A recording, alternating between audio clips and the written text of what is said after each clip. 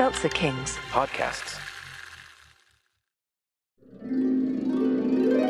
Hi, I'm your inner dream monologue, and you're fast asleep, so I'll be quick. Great job using the Colgate Optic White Overnight Teeth Whitening Pen before bed. When used as directed, it gives you a visibly whiter smile in just 7 days. So while I fly and talk to animals, you're removing teeth stains with ease. Sweet dreams. And when you wake up, keep on living life to the brightest. Colgate Optic White. Find it at all major retailers.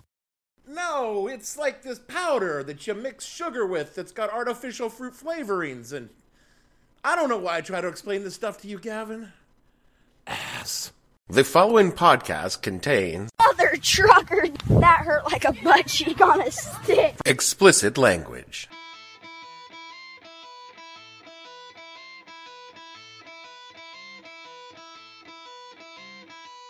Hello and welcome to the podcast that asks a simple question. When your suicide punch is flavored with bargain basement Kool-Aid instead of the real thing, what the hell were you thinking?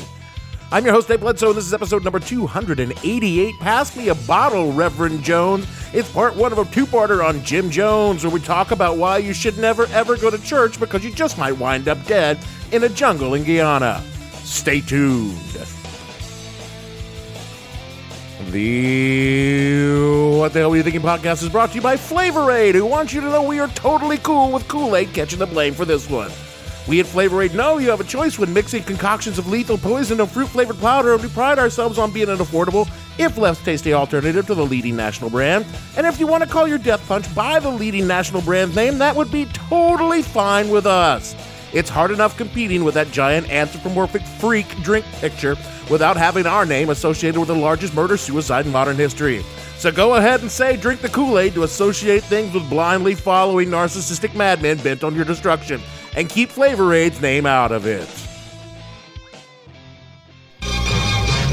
This is a Channel 7 News Scene special report with our continuing coverage of the People's Temple story and the murder of Congressman Leo Ryan. Now with the latest details, Van Amberg and Marcia Brandwin. Good evening. Here's what's happening. We're interrupting our special broadcasting to bring you this special report, a News Scene news break on the People's Temple mass suicides in Guyana and the murder of Congressman Leo Ryan. I would mention to you now, tonight's movie will run in its entirety immediately following this special report. I also have to warn you as we begin this special report that what you're about to see almost defies description, and some of you may not want to watch it. As soon as these pictures from Jonestown cleared our newsroom, everybody, even a lot of hardened news people, reacted in horror and disbelief. The word on everybody's lips was shades of Auschwitz. These are the first pictures out of Guyana on the incredible orgy of death that took place in the People's Temple Agricultural Mission at Jonestown. If you grew up in an evangelical church, you knew the power of the pastor, the righteousness of the reverend, and not to mention never to stay after choir practice with the reverend unless you wanted to have him witness to you in the baptismal tank. Oh, he did, because he's a dirty, dirty pervert.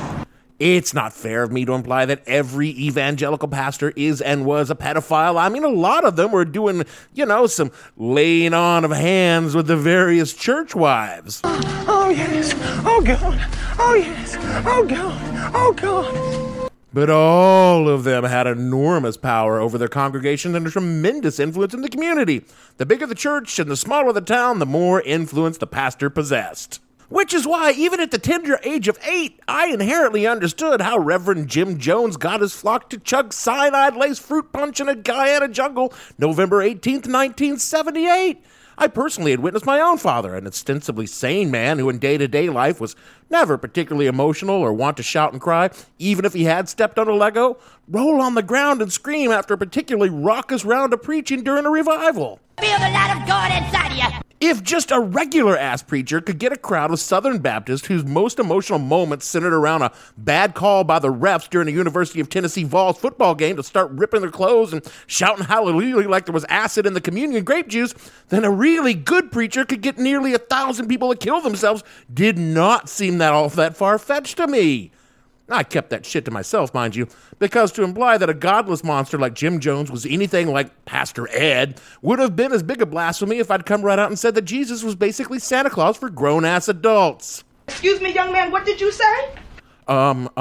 that Jesus and Santa are the greatest thing ever, and I love them both very, very much, and I can't wait to all die and to go to heaven to be with Jesus and Santa all year long. That's what I thought you said.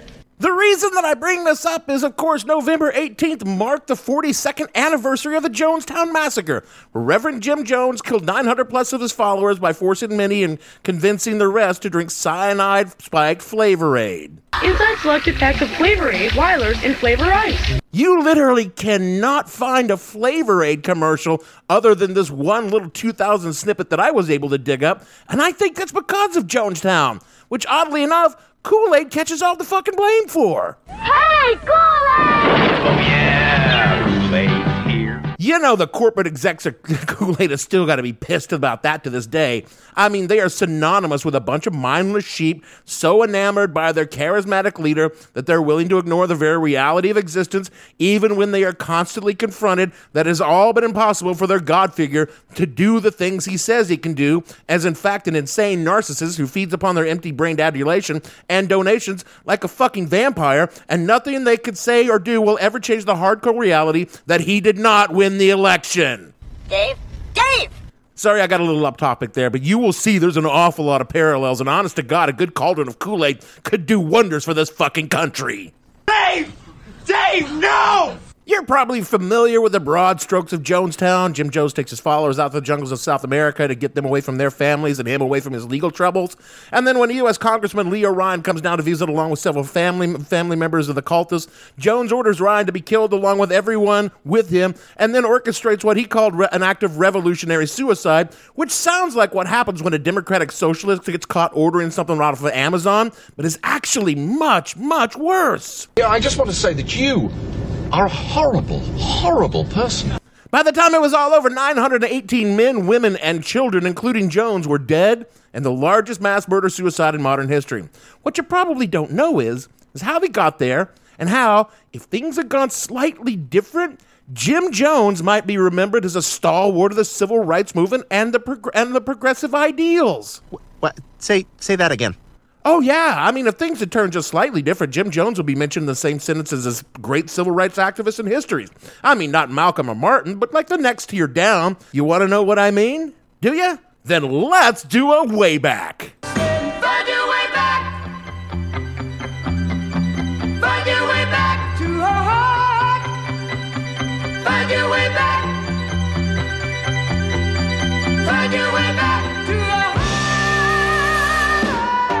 Our way back takes us to May 13th, 1931, in Crete, Indiana, when James Warren Jones is born to James Thurman Jones, a World War I veteran suffering from profound post-traumatic stress disorder and exposure to chemical weapons, and Lynetta Putnam, who was either a conniving gold digger with a penchant for lies or possibly a young woman ahead of her time who wanted to break out of the social constraints of small-town American poverty, but never quite made it.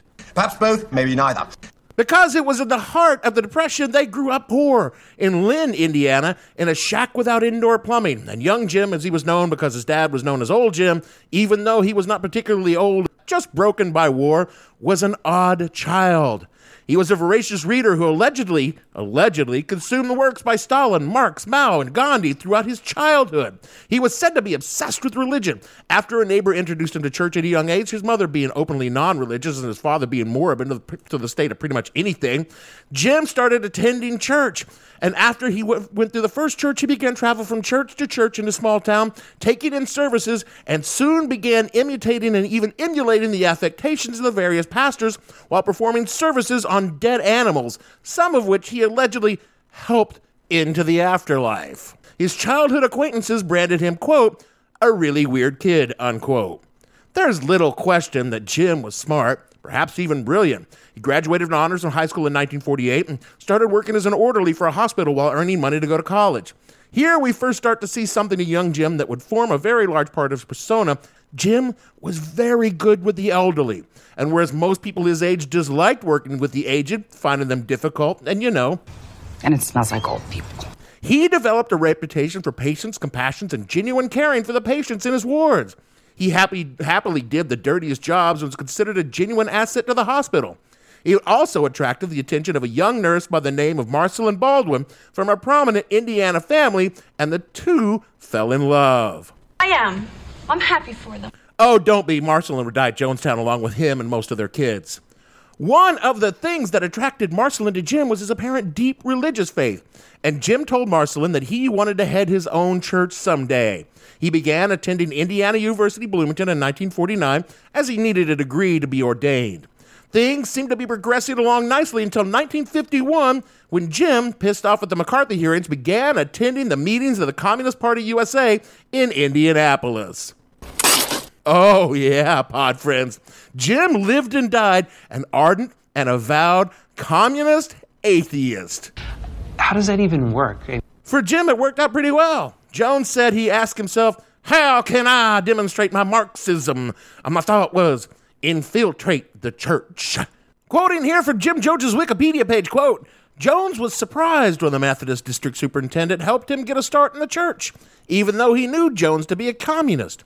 In 1952, he became a student pastor at the Somerset Southside Methodist Church, but later claimed he left the church because its leaders forbade him from integrating blacks into his congregation. Around this time, Jones witnessed a faith healing service at a Seventh-day Adventist church. He observed that it attracted people and their money, and he concluded that he could accomplish his social goals with financial resources from such services, unquote.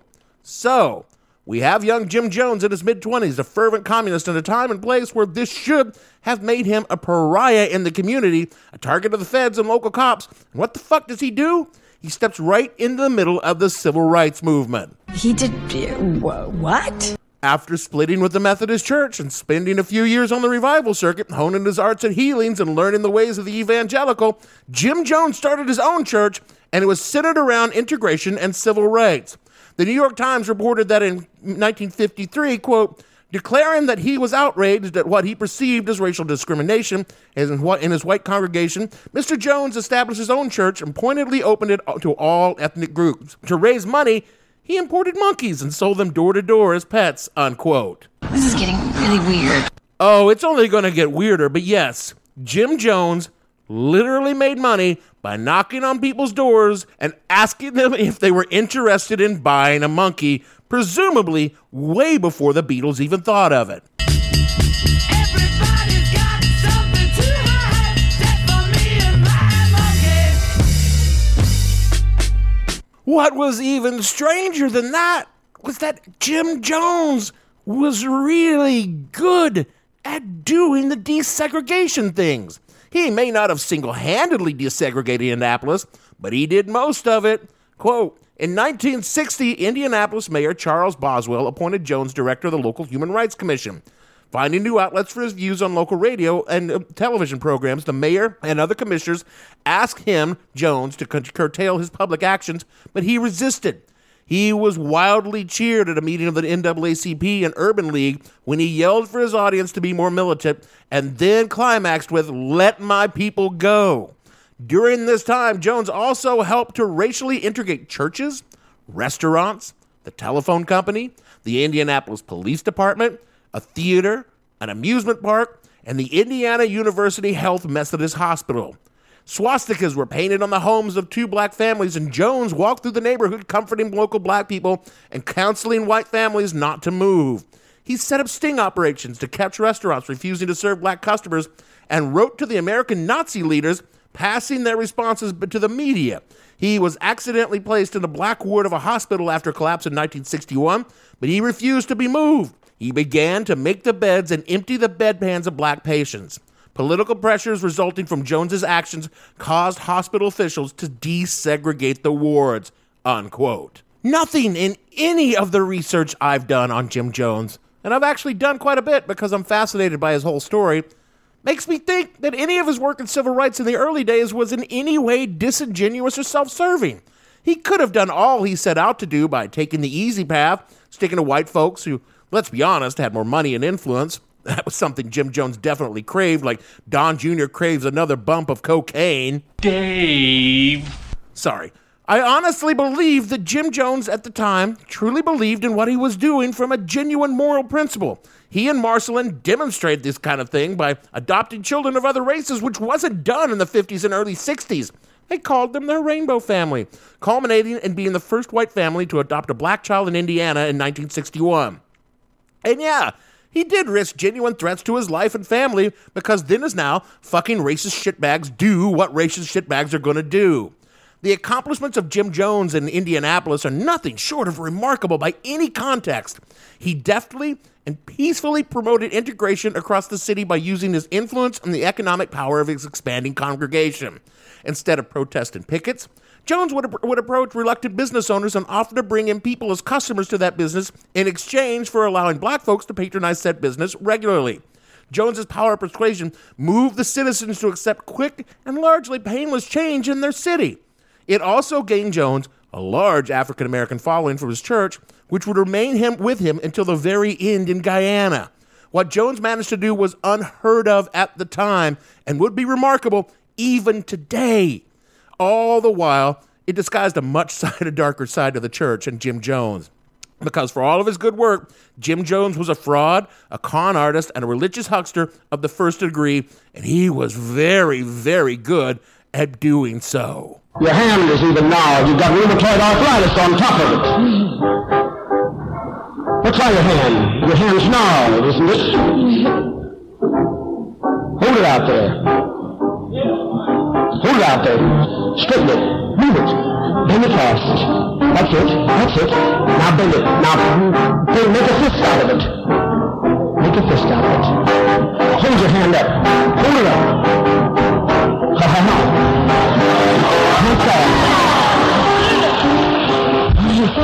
Sister, if I can help you there, you're unable to walk, unable to stand. I say you can stand. I say you can stand. Stand up.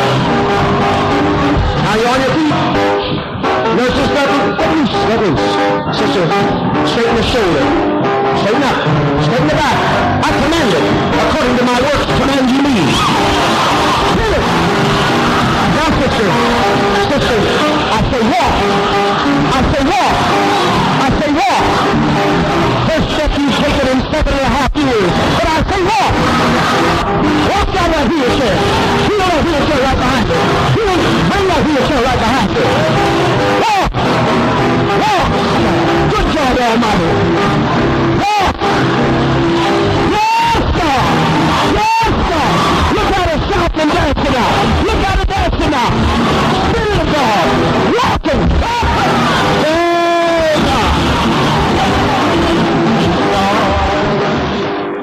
Jones used the techniques and tropes of the traveling evangelist that he picked up on his years in the revival circuits, including the techniques of the fake-ass faith healers, like cold reads, hot reads, and audience plants. The woman in the wheelchair that he ostensibly made walk in that clip was a plant in the audience.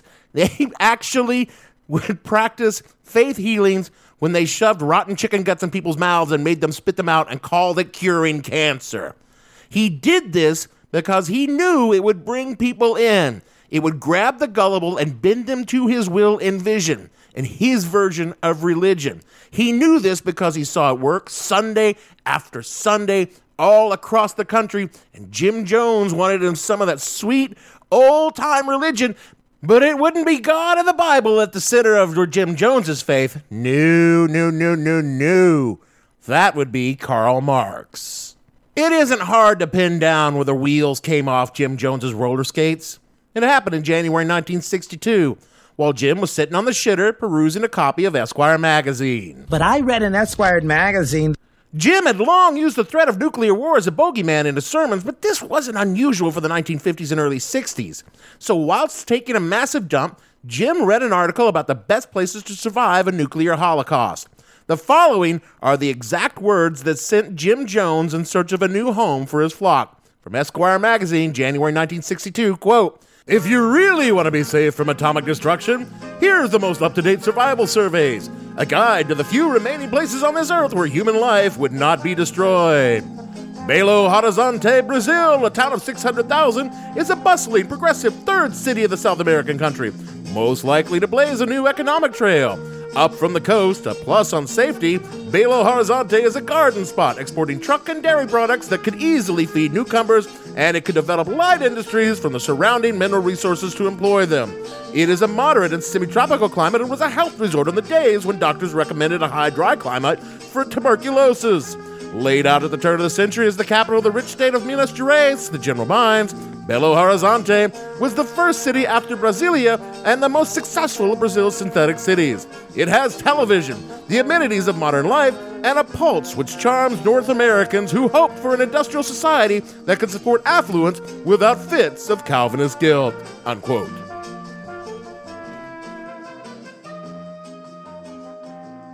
So Jim backed up his socialist rainbow family and headed down to Brazil on a trip that was part missionary zeal for new converts and part scoping out a new home for his people when the bombs fell. Jones, who could not speak Portuguese and was being very careful to hide his communism in Brazil, rapidly learned the evangelical missionary market in Brazil was saturated and was never quite able to make any progress in conversion. And to top that off, Brazil was not the low-budget paradise he was seeking to relocate the congregation to. To make things worse, he received word from home that his church was on the verge of splintering apart without him there to lead it, with factions breaking off to follow associate pastors. And this was the one thing Jim Jones could not or would not ever tolerate. You did not leave Jim Jones or Jim Jones's church, and you definitely didn't take his followers with you if you tried. His paranoia kicked into high gear as he left Brazil after a year. Arriving back in Indiana angry, afraid of losing his congregation, full of lies about what happened in Brazil, he set about taking back control of his church with a heavier hand than he used in putting it together. The inner circle of Jones's church saw Jim Jones angry. Mr. McGee, don't make me angry. You wouldn't like me when I'm angry. He clamped down on dissent and began working to stabilize the church's finances, which had fallen apart while he was in Brazil. This is largely because Jim Jones was also something of a genius at organizing and managing money, though it was primarily Marceline who was the best at this. Between the two of them, they had made the church quite liquid, and while they were gone, that fell apart entirely. So Jones put Humpty Dumpty back together again. The problem was, Indiana was tapped out. Everyone who could be converted was converted, and Jones had to find a new source of income and people willing to listen to his growing doctrine of apostolic socialism, which found a very limited audience in the Midwest. So, cooking up fears with the prediction of a nuclear attack, Jones convinced and cajoled a large portion of his church to pack up and move with him to California, and so 140 of them went with Jim, over half of them black, and moved to Redwood Valley, California in 1965. All of this was chapter 1 of the Jim Jones story, because in California, he would also do some amazing things and be a genuine force for good in the community. He pulled off a repeat of finding a way to smoothly integrate a large group of religious nuts, half of whom were black, into a small California town, and that was just the beginning of Jim Jones in California, and that's where we'll pick up next week. Look, I got no intention of going into the actual events of the mass murder, because I'm focused on the story that led up to that, and how this strange man managed to amass a following of diverse people from all walks of life and convince them to take up a faith largely centered around Marxist ideology and somehow keep that down on the down low and amass genuine political, social influence in California to the point that his endorsement was sought by politicians like San Francisco Mayor George Moscone and various state politicians. He further even met with people like Vice President Walter Mondale and First Lady Rosalind Carter during his time as a California power broker. From Wikipedia again, quote, in September 1976, California Assemblyman Willie Brown served as a master of ceremonies at a large testimonial dinner for Jones, attended by Governor Jerry Brown and Lieutenant Governor Mervyn DeMolly. And at that dinner, Brown's touted Jones as what you should see every day when you look in the mirror, and said he was a combination of Martin Luther King Jr., Angela Davis, Albert Einstein, and Mao Zedong, unquote. All the while, Jones was growing more and more emotionally unstable, and more stridently, not Marxist anymore, full-blown Stalinist communist. But again, that's next week. So, I want to close out this week talking for a minute on how Jim Jones was able to convince people that he was a man of faith, a voice for God, and how he could get God-fearing black women who know them some preaching when they hear it to go along with him as he formed the core of the Indianapolis Church and the nucleus of the People's Temple in California. How the hell was he able to go from this... Is there someone near the house? Is there such a name as House? House? Helium. Gilliam House. Yes, I think that, Father. I just heard house. I refer to a church as house. Your name is House. Yes. Do you have any white boots with white fuzz around the top? Yes. I see them that you'd be wearing them in the wintertime. Yes. With a green coat. Yes. This will save you by pinning these in both boots and on your green coat. This will save you a terrible fall that would have broken both of your hips. Thank you, Jesus. And right now, Spirit. To this in just a few short years. Well, it's a very honest opinion. How can you know what's truth in the Bible? It's not that simple unless your judgment is based upon a very high evolutionary understanding. If you have a deep refinement in your superego, then you could trust your judgment of the Bible.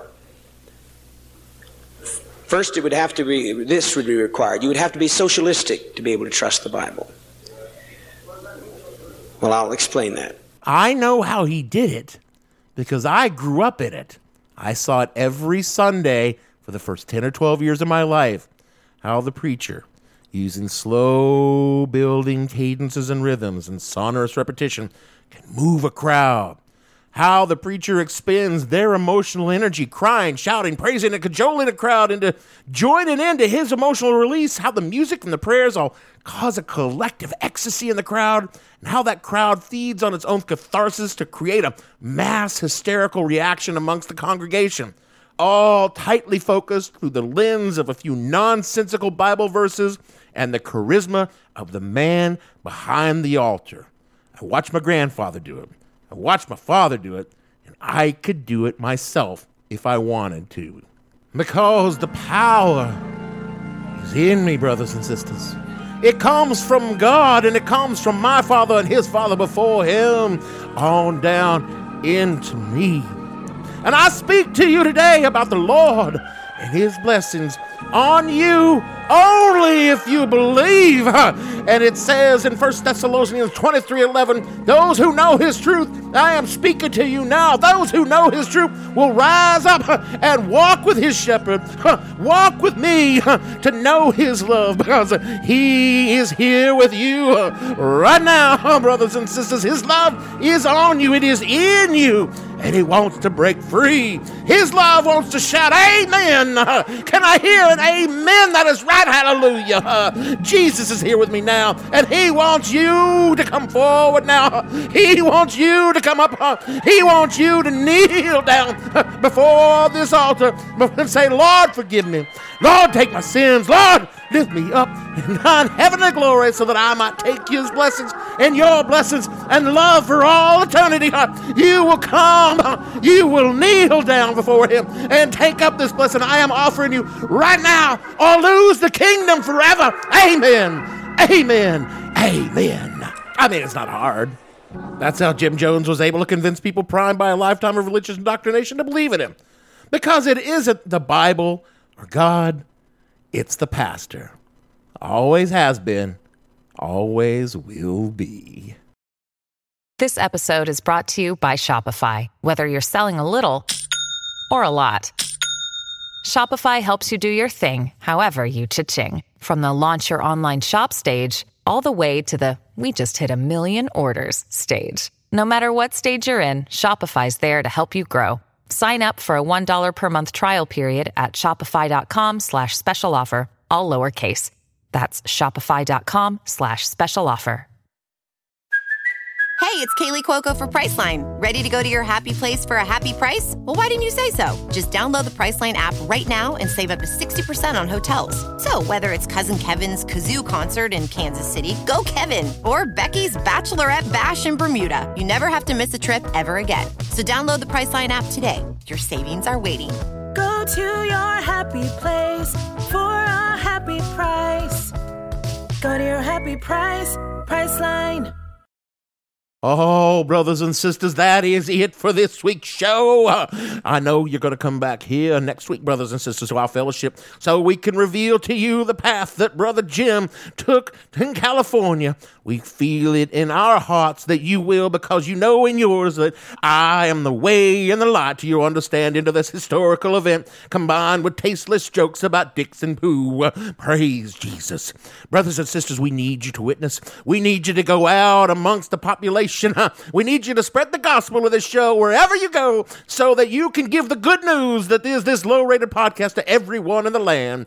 Rate us, review us, subscribe your friends to us, all so that they may know the love of a drunk podcast host in their lives. Can I get an amen? Can I get an amen? Yes! I don't know what you come to do, but I come to praise the name. Oh, Lord, I know that we need you to reach deep now. Oh, the Lord knows. The Lord knows that we need you to reach deep now. We need you to help keep this ministry going, to keep us doing the work and spreading the word. So as we pass the digital offering plate around, brothers and sisters, won't you find it in your hearts to give as much as you can. Find it in your hearts to find us at patreon.com/whatthehellpodcast, and you will receive back in the prosperity our Lord promises to all who give from us in the form of swag and early episodes without advertising.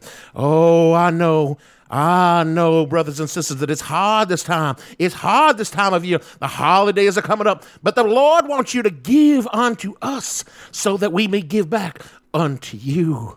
Follow all of our sermons on the Twitter at the Hell_podcast and the show name on Facebook, where they bring the light of Jesus into your life, and we can bring the light of Jesus into your life with all of our episodes right there at whatthehellpodcast.com. So for me, Pastor Dave, lift me up, oh Lord Bledsoe. Deacon producer, lay down your burdens on me, Lord Gavin, and all the fictional members of our congregation. We want to say, believe in me, because I don't believe in anything. And pass me a bottle, Reverend Jones. We'll see you all in fellowship next week. Praise Jesus.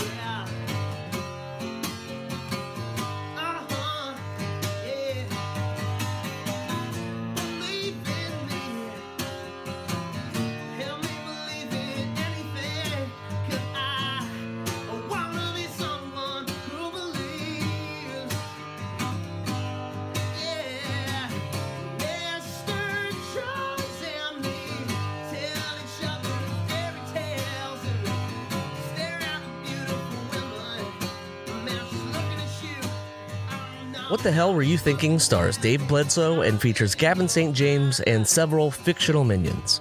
The show is produced by Kimberly Steele and a part of the Seltzer Kings podcast network. You can find more information on the show on their website, whatthehellpodcast.com, or on Twitter at @thehell_podcast, or on Facebook as What the Hell Podcast. Thanks for listening. I have no ending for this, so I take a small bow.